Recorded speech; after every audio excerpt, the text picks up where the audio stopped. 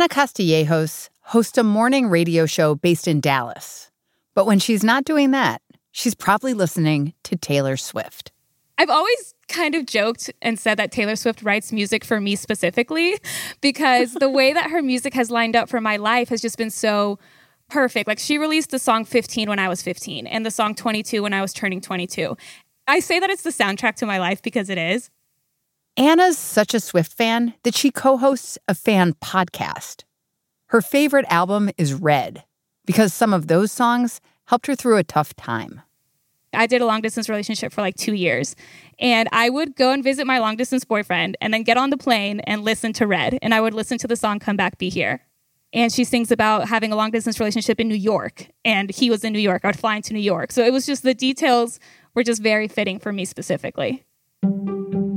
Red originally came out in 2012, but last week, Swift re-released the album with new versions of songs and some extra tracks.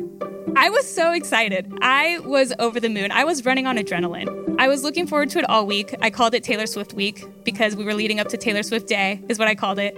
What did you think when you first heard it, and what are your favorite parts? Oh my gosh, everything. Absolutely everything.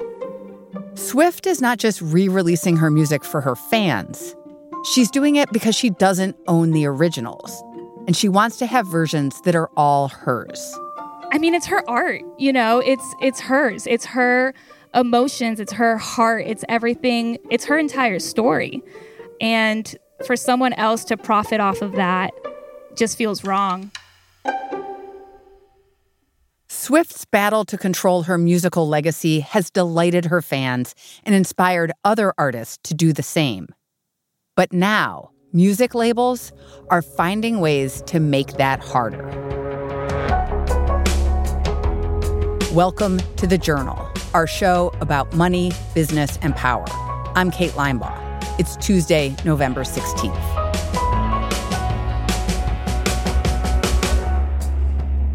Coming up on the show, Taylor Swift's quest to own her music and how big labels are fighting back.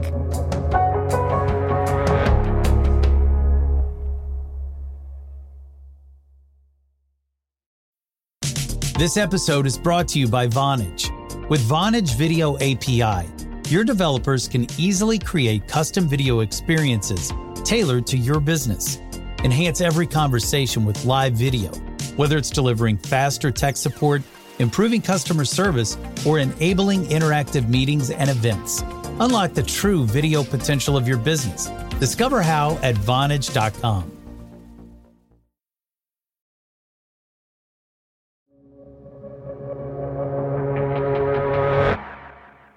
Taylor Swift signed away ownership of her music in 2005 when she cut her first recording contract with a label called Big Machine. At the time, she was 15 years old and living in Nashville. She had a guitar and a talent for writing country songs. As an unknown artist, her deal with Big Machine was a pretty typical arrangement. Historically, it's pretty standard that when you sign to a major label, you give up what are called your master recordings to that label. And Steele reports on the music industry. So this label is assuming risk of signing you, helping you record your music, distributing it and promoting it. And in exchange, typically an artist gives up the ownership of the music that's created during that contract to the label. For a few years, this deal worked well for everyone. Swift became a huge star, selling millions of records and making a lot of money for herself and for Big Machine. But in 2019, the masters of her first 6 albums fell into the hands of someone she really didn't like. Big Machine put itself up for sale, was looking for a buyer for a few years, and was purchased by Scooter Braun, who's a celebrity talent manager and sort of rival of Taylor Swift's. He manages big stars like Justin Bieber, who's not had the best relationship with Taylor Swift, and Kanye West as well, which of course Taylor Swift historically has real bad beef with. Swift spoke out about the sale of her music to Scooter Braun in a blog post. She wrote, quote, "Never in my worst nightmares did I imagine the buyer would be Scooter." Swift said she tried to regain ownership of those 6 albums she made with Big Machine, but Big Machine didn't give her the opportunity. The label denies this. So she very publicly rebuked this deal. There was a lot of public barbs traded back and forth, and then she went on Good Morning America, said that she was going to re-record her music to regain control of it, and basically said, come November, that appeared to be the time when she was free to start re-recording, and she would be free from any conflicts with her contract. You've also said that you're planning on re-recording some of your music. Is that true? Are you going to do that? Yeah, that's true, and it's something that I'm very excited about doing because my contract says that starting November 2020, so next year, I can record albums 1 through 5 all over again, so... Swift began the process of re-recording, which meant redoing the instrumentals and vocals on each track, and in some cases, getting original collaborators back in the studio. And in April, she released her version of the album Fearless. She called it Fearless, Taylor's version. Anna Castillejos, the Taylor Swift superfan, listened with enthusiasm. I thought it was perfect. I thought it was great. It was really cool to hear her sing the songs that she wrote, over a decade ago, but with her voice now. She's singing these songs that she wrote when she was 14 and 15, singing about finding love one day. But now that she has found love, it's really cool to hear her voice now and her sing about that now. And do you listen to the old Fearless album too? No, not anymore. Why not?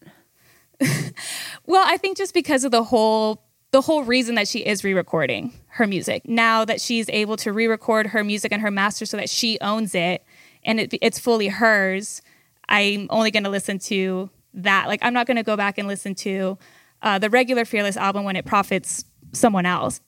And how much is Taylor's sort of empowerment of owning her own art part of what the fans are connecting with? I think it's really strong. I think she's showing us that she can do it. It's not something that she just kind of said one day I'm just going to re-record my entire masters and devalue the originals. No, she's actually doing it. I think it's very inspirational and I think it's fantastic. Lots of Swift fans seem to love the re-release of Fearless in the same way Anna did. Anne says that it was an instant success.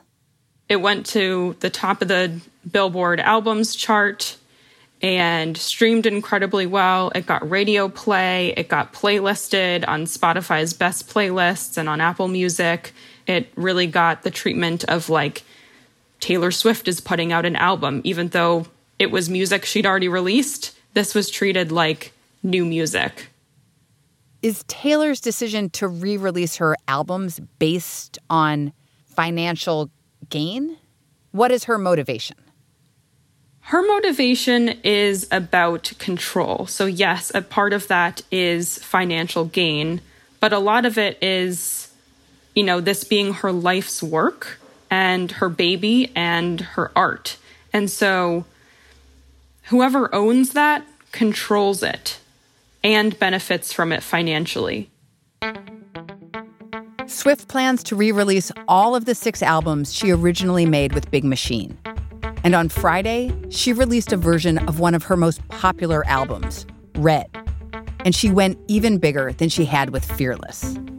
This one was very much treated, I think, more like any new release.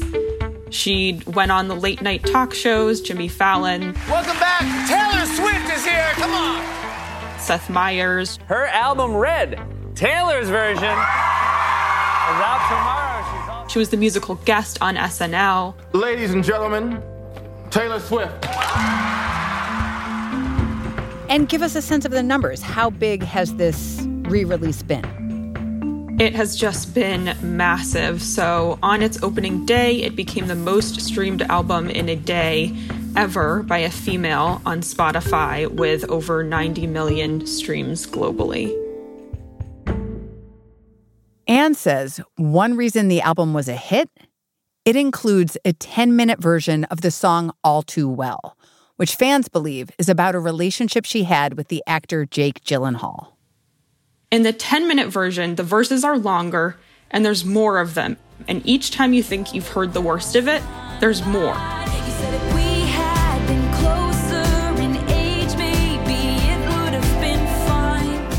And there's this driving beat under it that like carries you through, and it's just verse after verse after verse, just plunging deeper and deeper into sort of the devastation of this relationship. And sort of the running joke, since this thing came out, is that Jake Gyllenhaal, whom the song is presumed to be about, must be in hiding because she just sort of eviscerated him lyrically. But then he watched me watch the front door all night, willing you to come. And he said it's supposed to be fun, turning 21. Ouch. Definitely ouch. Swift's new versions of her albums have been so popular that they've amped up tensions between other artists and their labels. Because a lot of musicians have seen what Swift has done and are thinking about doing it themselves. So this has got a lot of artists looking at their work, looking at their future work, and considering, what are my options? If I'm a new artist and I'm looking at signing a deal, do I want to try to maintain ownership over anything I record going forward? If I'm an artist who already has music out, should I look at re-recording? And so this is inspiring artists to think about their work and how they can own it. After the break, how labels are pushing back.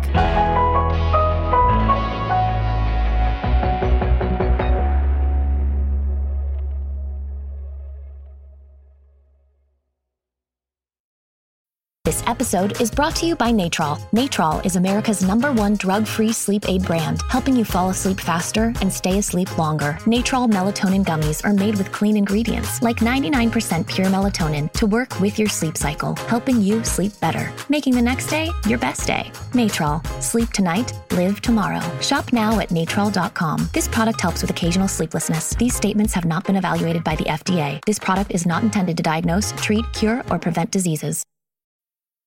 This episode is brought to you by Vonage. With Vonage Video API, your developers can easily create custom video experiences tailored to your business. Enhance every conversation with live video, whether it's delivering faster tech support, improving customer service, or enabling interactive meetings and events. Unlock the true video potential of your business. Discover how at Vonage.com.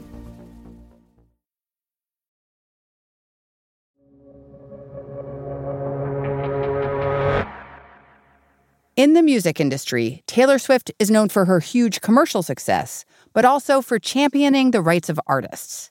For example, in 2014, she pulled her entire music catalog off Spotify in protest. She felt musicians were not being paid enough each time their songs were played. She eventually allowed her music back on the site in 2017. What's interesting is that when Taylor Swift does things that are like a business move, it's very much sort of in this, here's what I'm doing for myself, but also here's why I think it's important for the industry and the artist community as a whole. And so she started to really speak about ownership and, controlling your work and your art and your life's work. And so she's really inspired people to think about that. It was in this spirit that Swift negotiated a contract with her new label, Universal, in 2018. In her new deal with Universal, Taylor Swift is at the top of the industry. She is what we call a superstar. So she has much more leverage and much more negotiating power. So when you hit that status, it is much more common for an artist to negotiate and say, yes, I'll sign to you, but I want to own my work. So anything that is recorded under this agreement, Taylor Swift owns, and Universal Music licenses for a period of time. And so they'll handle the distribution and promotion and things like that. But at the end of the day, Taylor Swift owns the albums and the music that she records. Few artists have quite the sway that Swift does, but some of them are now able to reach star status and have more leverage because of the way the music industry has changed. Technology has made the entire process of recording releasing and promoting your music so much easier. So, we've seen artists record in their bedrooms, and then you can put that on SoundCloud. You can use any number of independent distribution services to get to the major streaming services. But the cost of getting your music out there is so much cheaper. So it's actually kind of turned the tables a little bit, because here's an artist who is going viral on TikTok. That's translating into streams on their Spotify. Labels are taking a look at that, because streaming is where the bulk of recorded music income comes from at this point.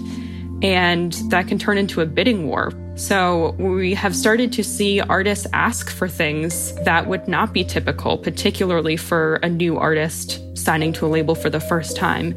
And one of those big asks is ownership. So increasingly, artists are looking at owning their work from the beginning. Taylor Swift's own label, Universal, has responded to this changing dynamic by adjusting the terms of its contracts. It's extending the length of time before artists are allowed to re-release their music. Typically, an artist can re-record either 2 years after the end of their recording contract or 5 years after their last recording is delivered, whichever is longer. Universal is increasing this to 5 and 7 years, and is now only letting artists re-record 2 songs in the 7 years after that period. In this new contract language, they effectively double the amount of time before an artist can begin re-recording their music. And it gets to around the 14-year mark, which is significant because after 10 years, most of the money on music has been made. So what the labels have shielded themselves from in this case is an artist going out and creating competitive recordings during the time when a label is making the most money that it can from the music. While Universal's contract changes won't affect Swift's re-releases, Anne says they could have ramifications for new artists who may want to re-record their albums in the future. So these changes to the contract terms aren't happening because of Taylor, but do you think the two are connected in any way? I think it's certainly interesting that Taylor Swift is doing this right now, and she's doing it successfully and at a scale that we just haven't seen before. But it's interesting that it might be difficult for artists to do this going forward, because generally what happens at Universal, which is the largest company and most influential, that will roll out across the entire industry. So that's sort of what artist lawyers and managers are expecting and a little concerned about. If Universal and other labels are going to be tightening the terms on artists, what is it that they're offering artists in return? The labels are still incredibly powerful. Just because an artist can record and put their music out there doesn't mean that they're going to be successful or that it's necessarily easy to find success. Because it's so easy to put music out there, there's just a flood of new music to streaming services and the internet every single day. So to really rise above that and be a breakout success, the major labels are very good at that. They're the ones with relationships and the backing to get your music around the world and help you get on the radio and playlist it in the right places. So the labels still have a lot of power. I mean, we see Taylor Swift, her deal was up. She could have started her own label, her own company, but she chose to go with Universal Music, and that says a lot.